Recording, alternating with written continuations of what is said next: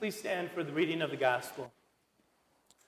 We read from Matthew's Gospel, chapter 28, beginning at verse 11. As they were on their way, there were some members of the guard who went into the city and reported to the chief priests everything that had happened.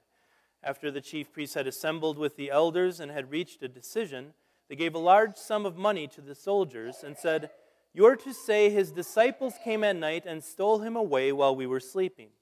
If the governor hears about it, we will satisfy him and keep you out of trouble." After the soldiers took the money, they did as they were instructed. And this story has been repeated among the Jews until this day. This is the gospel of our Lord, we pray. Let the words of my mouth and the meditation of our hearts be pleasing in your sight, O Lord, our rock and our Redeemer. Amen. Please be seated.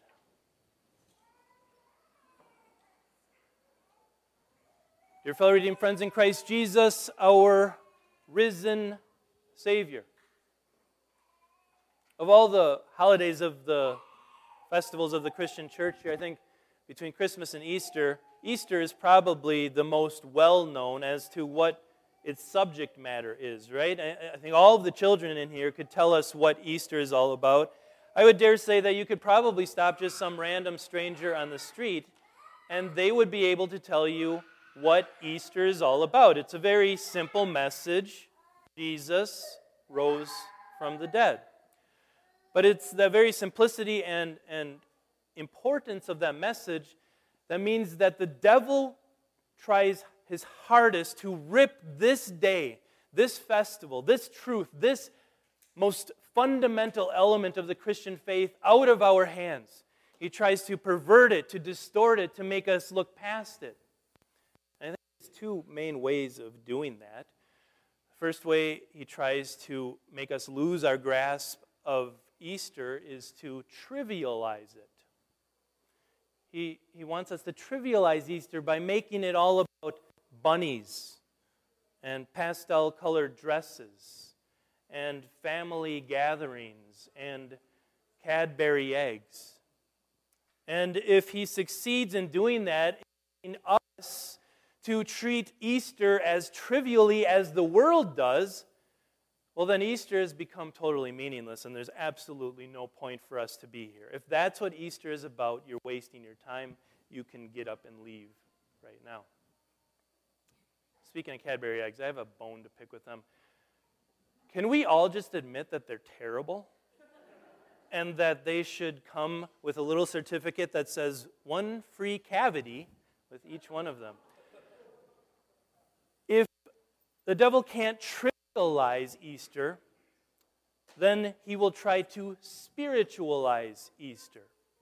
In the sense that he will try to convince us that, that's all nonsense, that Jesus was crucified, put to death, and then put in a grave, and, okay, so all of a sudden he woke up and he's alive again, and no one was there to witness it?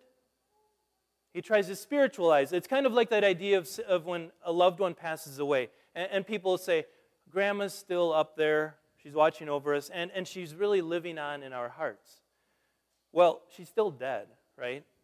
And if Jesus is just living on in our hearts, if he's just living on in the words that he spoke, again, Easter is totally meaningless. We would be better off not being here, better off doing something, chasing Easter bunnies or eating brunch with our families, because if Jesus is not physically risen, Easter is meaningless. We're doomed to live short and meaningless lives on this earth, and we will be spending forever in hell.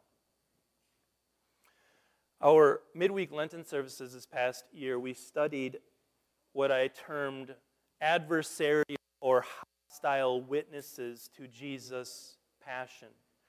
That is, witnesses who weren't on Jesus' side. They weren't his friends. They were at best indifferent and at worst his enemies.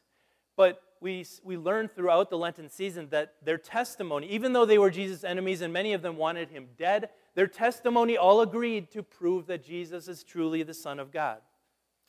This morning we're going to look at a bit more adversarial testimony. The testimony of the men who wanted Jesus dead the most, the chief priests.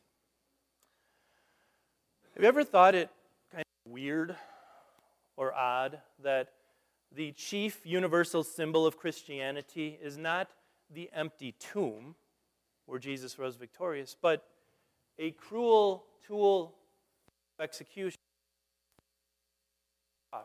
That's the chief universal symbol of Christianity, right? We hang it in our churches, we hang them in our homes, some of us hang them around our necks. Isn't that a little weird? It's not weird, that's the way it has to be. On the cross is where Jesus won the victory over sin, death, and the devil once and for all. It is right that we put the cross at the center of everything we do, everything we believe. But if the story ended there at the cross on Calvary, then we could never really be sure of anything, could we? We could never be sure if our sins were taken away. We could never be sure if God had accepted Jesus' sacrifice for our sins. If the story ended at the cross, then Jesus was evidently just swallowed up by death, just as everyone else is. If the story ended at the cross, we have no hope. We have no assurance. We have no eternal life. It's not exaggerating it to say that the fact of Easter is the most important thing in the world. It is the thing that determines everything else. And that's why the devil tries so hard to rip it away from us, to make us doubt or disbelieve the basic facts of Easter. And he does that through lies. Now, you might think it's weird that men, people, human beings who know they're going to die and who know that the only hope that they have is that Jesus rose from the dead, you might think it's strange that men would go along with the devil's lie. Why would they do that? Why would the chief priests go along with the devil's lie? Why would they lie about what actually happened? Well, as far as I can tell from studying these words, the reason the chief priests did it was twofold. First, to maintain their power and authority. If Jesus rose from the dead and it was discovered that they were the ones responsible for putting him to death, well, you can imagine how furious the crowds would be. They would be mobbing at their doors, crying for their murder, crying for their deaths. The second reason that people will deny the resurrection of Jesus is to quiet that guilty conscience, that nagging voice in their heads. In the chief priests, it must have been nagging at them, right? Did we really kill the Son of God? People today will deny the resurrection for the same reason. They have a nagging voice in their head, that voice that each of us has that says, one day you're going to die, and one day you're going to have to answer to your Maker. What is your answer going to be? You know that nagging voice, don't you? And so the chief priest came up with a lie. Technically, it's called the stolen body lie. They claimed that Jesus' disciples broke into the tomb while the soldiers were sleeping and stole Jesus' body away. There's a problem with that theory. The body still has to be buried somewhere, right? It's got to be somewhere. This was the first lie told about Jesus' resurrection, but it's certainly not the last. There's another theory that goes like this. There was an angry gardener, and he didn't like these women and these disciples coming into his garden, and so he broke into the tomb, and he stole Jesus' body, and he put it in an unmarked tomb. Well, again, the body has to be somewhere. It could be produced, right, as proof that Jesus was still dead. There's another theory called the swoon theory, which states that when Jesus was taken down from that cross, he hadn't actually died, and when they laid him in the cool of Joseph's tomb, he revived. Well, that would be really shocking because the Roman soldiers stuck a spear into his side, and blood and water came out. And these Roman soldiers were no amateurs. If they knew anything, it was how to kill someone. There's another theory that goes like this, that it was all a mass delusion, kind of a mass hallucination on the part of the disciples. They kind of all had this same madness going through their minds that their rabbi, their teacher, had actually risen from the dead. Kind of like the mass delusion that is going around in our society today. You know the one that's going around, right? That a biological man can be called a woman. That is a mass hallucination, a mass delusion. It is not true. The devil tries to concoct all of these different lies to undermine our faith, to lead us to doubt what happened 2,000 years ago, and to lead us to doubt that when we die, we also will be from the dead. You know what I think is the most interesting part about all of those different theories that try to explain away Jesus' resurrection is? Did you notice the one thing that they all have in common? Not a single one of them denied that on Easter morning, that tomb was empty. Every one of them agree on that single fact. On Easter morning, the tomb in which Jesus had been laid was empty. Isn't that strange? I mean, wouldn't that be the easiest way for the enemies of Christianity to prove that the resurrection is not real? Just produce the body. Here's the body. He's still dead. Look, it's all a bunch of baloney. It's all made up. But they didn't do that because the chief priests knew better. It's kind of interesting how the chief priests go about this, right? There's a mountain of historical evidence that proves exactly what happened on that first Easter. Now, I could go through all the eyewitness testimony of Jesus' disciples, the 500 that he appeared to after his resurrection. But that's really for a different sermon. Today I'd like to present to you the four bedrock circumstantial evidences that prove that on Easter morning that tomb was empty. The first one is this: how the chief priests went about this. Now, if you were them and you were dead set to prove that Jesus wasn't the Son of God, that he didn't rise from the dead, and the soldiers came to you and said, we got a problem. Yeah, his body is gone. And you really believed that the disciples had stolen it, wouldn't your reaction be, well, go find him. Go find the disciples, ask them where they hid the body, and bring it back to us. But that wasn't their reaction at all, was it? They handed over a bribe and said, go tell people that this is what has happened. That's a strange reaction, isn't it? Because they knew better. They knew what had really happened at that tomb. But think of the disciples. You remember what they were like on Good Friday, Maundy, Thursday? They were staunch heroes, right? They stood by Jesus. They wouldn't let any fear rip them away from Jesus. No, that's not true. That's not accurate. They were scaredy cats. They were sniveling cowards. They ran away from Jesus at the first hint of danger. They locked themselves in a room for 3 days out of fear that the same Jews who had killed Jesus would come after them and try to kill them. They don't seem like the type of people who would dare storm a sealed tomb that is guarded by Roman soldiers. They were in hiding. That wasn't in their character. But related to that, a great change did overtake them, didn't it? They went from sniveling cowards to bold confessors, and it barely took a day. How does that happen? What can explain this change that takes them from cowardly hiding in a locked room to going out into the Jerusalem, into the temple, and proclaiming Jesus Christ crucified and risen? What can explain that? Or think about this one. 50 days after Jesus' resurrection was Pentecost. It was a mass conversion of 3,000 people. Now, there's no way that would have happened, and there's no way that the chief priest didn't hear about this. There's no way it could have happened if the chief priest said, oh, so you guys are going to start following Jesus now. That's great. Here, I just have one thing I want you to consider. Walk with me. Let's go to this tomb.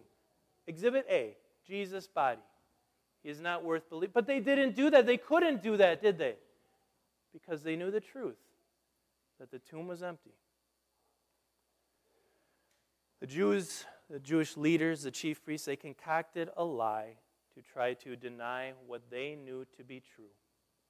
They bribed the soldiers to tell the world that his disciples had stolen his body, but they were missing the most important piece of evidence, Jesus' body.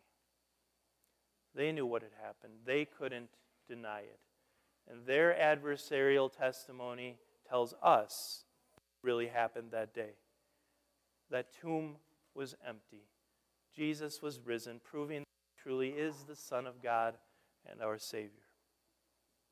Why did I go into such detail bringing up this evidence that proves that the tomb was empty on Easter morning, you may be wondering? Because Easter changes everything. Easter determines everything in our lives now and eternally. The empty tomb means Easter is not trivial. That it is not about Easter bunnies. It is not about pastel dresses. It is not about Cadbury eggs. Don't get me wrong. Go ahead and enjoy that stuff if you want. Well, don't enjoy the Cadbury eggs. We agreed that those are nasty. Go ahead and enjoy them. But don't let them distract from the real meaning of Easter. The empty tomb means that Easter is not spiritual, merely spiritual. Jesus isn't living on in our hearts. He is living on at the right hand of God, where he rules everything for the good of his people. And he is present right here with us, as he promised, wherever 2 or 3 gather together in his name. The empty tomb means that what we do here in this church and churches around the world, while it may not seem like much, all you saw was a bit of tap water and a couple words, it means that this is powerful and effective. These are the ways that God has chosen to work faith, to save people and forgive sins in this world. It means that when a sinful man stands before you and says, as a called servant of Christ and by his authority, I forgive you all your sins in the name of the Father and of the Son and of the Holy Spirit. Your sins are not only forgiven here, they are forgiven before God in heaven. It means that at that font a few minutes ago, James was washed of all his sins. He was made a child of God. And Andrew and Kristen, you can take great comfort in that fact because, you know what, God loves James even more than you do. And as any parent will tell you in the 30 seconds or so in every 24-hour period where you can't be watching James, God is. And he loves him even more than you do. You can be sure that he is a child of God, and raise him with that identity. In a world where people seem to be having identity crisis all over the place, you can assure him his whole life. And Amanda, as sponsor, you can do the same. No matter what anyone says, James, you are a child of God. It means that when you come up here to receive a little bit of bread and a little bit of wine, that is Jesus' true body and blood for the forgiveness of all of your sins. The empty tomb means that every word in this book is true.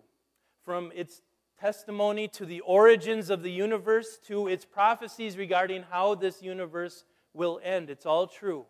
It's all trustworthy.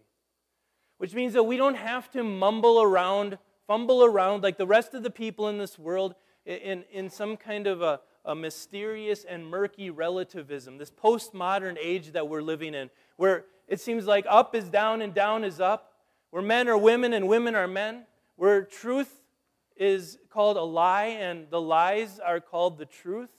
We don't have to listen to that nonsense. We don't have to listen to that garbage because we have God's Word. We have the truth. But what's most important is that the empty tomb means that God did accept Jesus' sacrifice for sin. Not only for our sins, but for the sins of the whole world. The empty tomb means that Satan cannot accuse us anymore. When Satan comes to you and accuses you and haunts you about some sin you've committed in the past, as we get older, when he comes to you and says, remember, you're going to die, and you're going to have to answer for all the things that you've done, you can tell him, no, I'm not. Christ is risen. The empty tomb means that death has been swallowed up by life.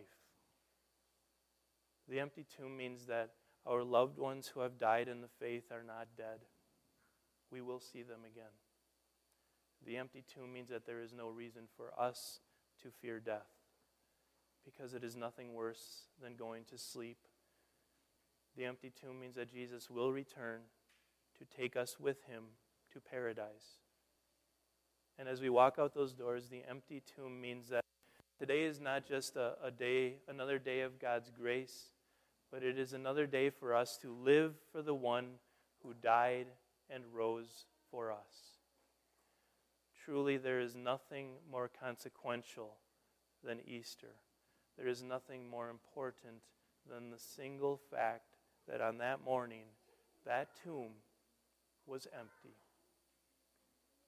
It's kind of ironic, isn't it, that the chief priests, they just wanted one thing.